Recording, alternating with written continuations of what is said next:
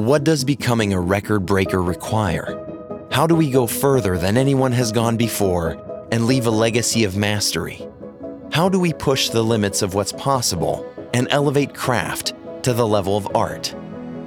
Bulgari's new podcast, B Maestro, is answering these questions with a series of exclusive interviews. Together, we'll uncover the unique paths that extraordinary individuals forged when achieving the seemingly impossible. Each guest is a master in their field who has made a mark on time. B Maestro, a Bulgari podcast inspired by the record-breaking spirit of the Octo Finissimo watch collection.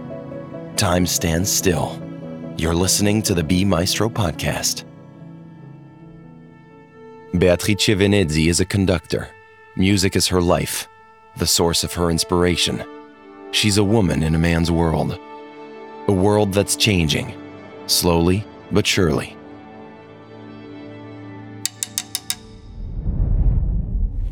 Hello everybody, I'm Beatrice Venezi. I'm a conductor.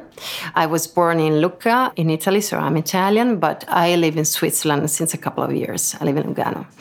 I made my debut when I was 22, and that was quite a challenge, I must say, but I will tell you more later. Buongiorno, Beatrice. We're in the Bulgari store in Geneva. We're in Switzerland and a little bit in Italy too. You are Italian. What does it mean to be Italian these days? So for me, being Italian is, first of all, a great honor. And this is something that I always try to bring on stage together with my performance. My parents were not musicians, so this is not a family business. I started out in piano through a woman who was giving lessons in my elementary school, and I immediately loved it. It was a way to express myself by means of music. I can't live without music because it's my everyday life, and my head is full of music, actually. But if I have to choose, sometimes I would rather prefer silence, because when I listen to music, this is, for me, it's not just listening. It's receiving a lot of information. Therefore, my head is full of music and information at the same time. That's why sometimes I really need to rest through silence. I love very much to listen to the sounds of nature as well. This is a great source of inspiration for me. Is silence a form of music? Sometimes my life is full of silence as well, because my path is quite a lonely path. So the conductor actually is lonely, completely alone on the podium. All the responsibility of the performance is on his shoulders. On the other hand, there's a lot of competition in my field to gain a position, even more than among musicians, because if you think about the proportion, for 70 musicians of the orchestra, there's just one conductor. And that's why it's quite a lonely road, just to quote a song, an old song, right? My life is as well full of silence, but it's complementary, I think. I do prefer silence to some kind of music. For instance, bars and restaurants or public venues, and where you always listen to this background, it hits your ear in a very strong way. Then you do not really have the chance to focus nor on the music nor on what you're talking to the person you're talking to. What does a conductor do exactly? What does a conductor do? We keep the tempo for the orchestra, so we are the master of tempo, so of time and rhythm. Of course, we tell the musicians to play louder or softer, but all these informations are basically written already on their musical parts. The real thing is that if you have 70 people of the orchestra, then you would have 70 interpretation of the same piece. So that's the role of the conductor. The conductor has to define an interpretation and to state the goal, the common goal that everybody, the whole team has to reach. I like to see the conductor a bit like a trainer for the orchestra, a trainer that plays in the field. The work of the conductor is based on the score. We cannot change any note or any rhythm that is written in the score, but there's a lot to do about interpretation. For instance, you can enhance a certain section of the orchestra or a certain instrument, a melodic line instead of another. So all the balance is up to the conductor. And of course, you find written in the score if it's forte or piano, but how much forte and how much piano is something that you have to feel. And again, the tempo as well. You find all the agogics, the indication of the agogics written in Italian, allegro, andante, lento, and things like this. But apart from some pieces which have the metronome indication as well, it's up to you to interpret this allegro or this lento or this andante. You can sort out yourself and you have to feel yourself, and then you have to transfer that to the orchestra. And this makes a lot of difference.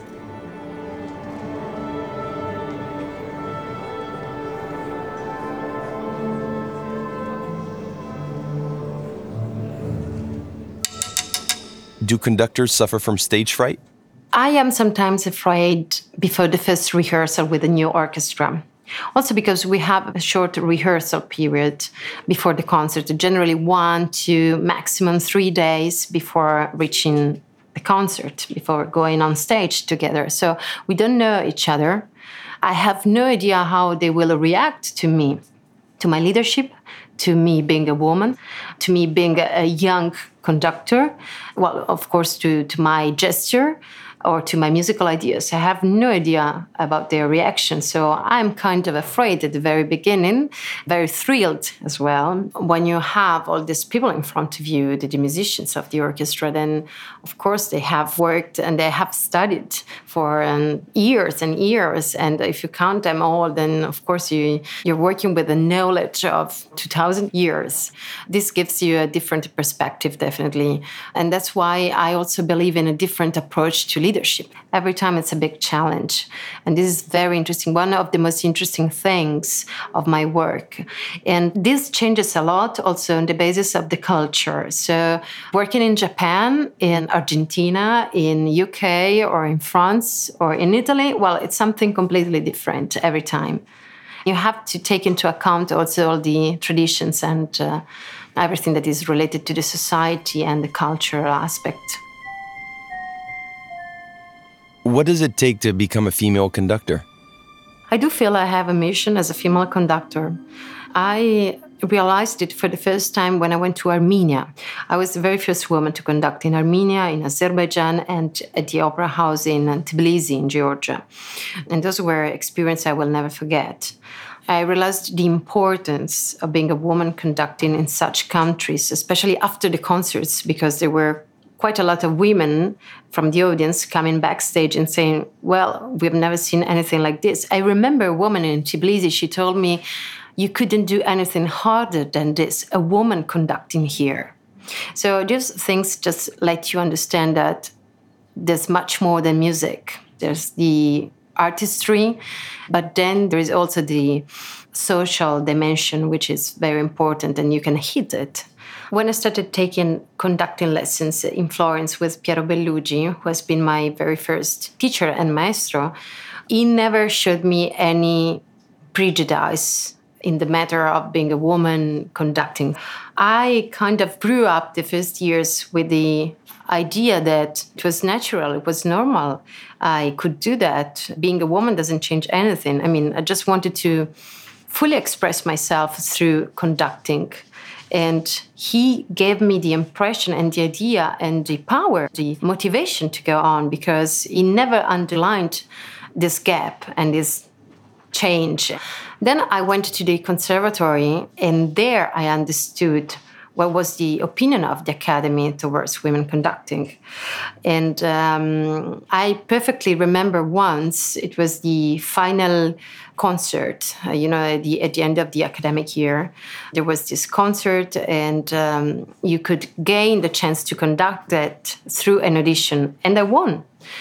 And then there was this voice through the teachers of the academy, through the teachers of the conservatory, were saying, isn't it this program too difficult for a woman conductor? So there I realized that the path was still long and hard, and the long and winding road. They gives, instead of letting me down, they give me more strength and more power, I would say, to go on and to overcome all the difficulties. Would you rather be called maestro or maestra? There's a feminine word, which is maestra, but it's not an academic title, such as maestro. It describes a teacher of elementary school. Are you a feminist? I would define myself as a feminist, yes. I think feminism in 2021 means to try to get real equality, equal pay, equal chance to get to top positions. I think this is feminism nowadays. Everything that puts you on the very same level of your male colleagues. I do not believe in that kind of feminism that wants to simply to translate everything in the feminine gender, you know what I mean? For instance, call a maestro, maestra, and that's it, that's done. To me, it's not done because it doesn't change anything in the end. I know this might be not politically correct, but that's what I think. I'm a very practical person, so I like facts and not just words. I mean, I know words are very important. I know the importance of words, but they might come later. They have to be the result of facts. Between you and Puccini, would you say it's a love affair? I love Puccini, maybe because we were born in the same hometown. We had the same birthplace. And maybe because he's the most modern composer in the opera field. His operas were considered too pop for many years. In fact, for many years, his repertoire was not performed in La Scala because it was too pop. And, we have this kind of snobbish idea of culture and classical music that has just to be for a tiny elite of persons. And I'm totally against that. Puccini is rather the contrary. Is classical music, is very high-level music with a lot of dramaturgy in it for everybody.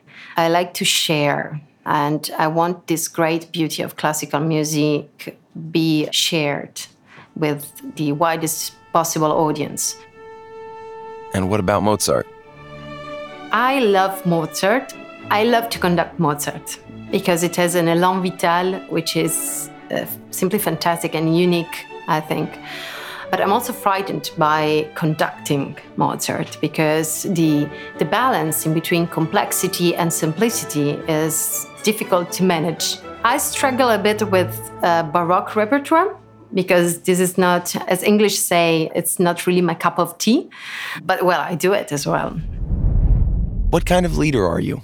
In other words, how would you define the Venezi method? In the formerly, we were used to a kind of dictatorship rather than leadership, even in the orchestras. For instance, if you look at some videos of Toscanini on YouTube, then you realize which type of leadership it was putting into the orchestra. What I believe nowadays is completely different.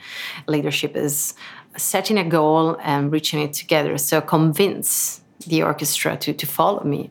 And it means to have this capacity of human relationship, which is very interesting. It's one of the most interesting things of my work, actually. My conviction of leadership is based on this. It's based on the fact that you're working with people with a lot of knowledge and a lot of experience, even more than mine, maybe, because you're working in the same orchestra since 20 years. They're older than me sometimes. So I have to deal with that too, and I have to owe them respect. What moments are forever imprinted on your memory? There are a few magical moments in conducting. One is before the beginning of a rehearsal. The other is before the beginning of a performance. Sometimes you do not have that much time before the beginning of a performance to take your time and just look for concentration because there are so many issues until the very last minute. But the time when you open the door to the stage and you walk to the podium, time it's really stretched. It takes longer to get there. There is a magical moment of suspension. I'm sorry that I cannot explain that through words because it's something that it's very difficult to explain through words. It's something that you feel inside. It's a mixture of excitement, being afraid, willing to go, and you already know that you have to give all your energy to the orchestra. Also because, and this is very important to me, the thing that the conductor is in the very middle in between the orchestra and the audience. Therefore, he's the point of connection between the energies of the orchestra and the audience. But you have to give it both ways to get everybody involved in the performance. What's your relationship with time when you're conducting an orchestra? What's incredible while you're conducting is that time is something completely different than from real life. Because while you're conducting or playing or even listening to music, I guess, time flies on one side and on the other it never ends. There's a psychological thing and approach towards time while you're conducting, while you're making music. What incredible feat would you secretly like to accomplish in the future? My dream as a conductor is, of course, to be on stage on the main stages of the world. The Met in New York, or Covent Garden in London, or Wiener Staatsoper, or even here in Zurich at the Tonhalle, and of course La Scala. But on top of that, what I really would love to be able to do is to leave a footprint, especially to give something back, because I received a lot in my life up to now. I feel very lucky and I want to give back. I think that bringing people to classical music is the thing that I can do. This is my vocation, definitely, and I would love to give the widest possible audience, young people, rich and poor, young and old, the widest possible audience, to give them the chance to get in touch with this matter of classical music. You've been listening to B Maestro, the Bulgari original podcast. Join us in our next episode to unveil the secrets of those who make their mark on time. Ciao a tutti.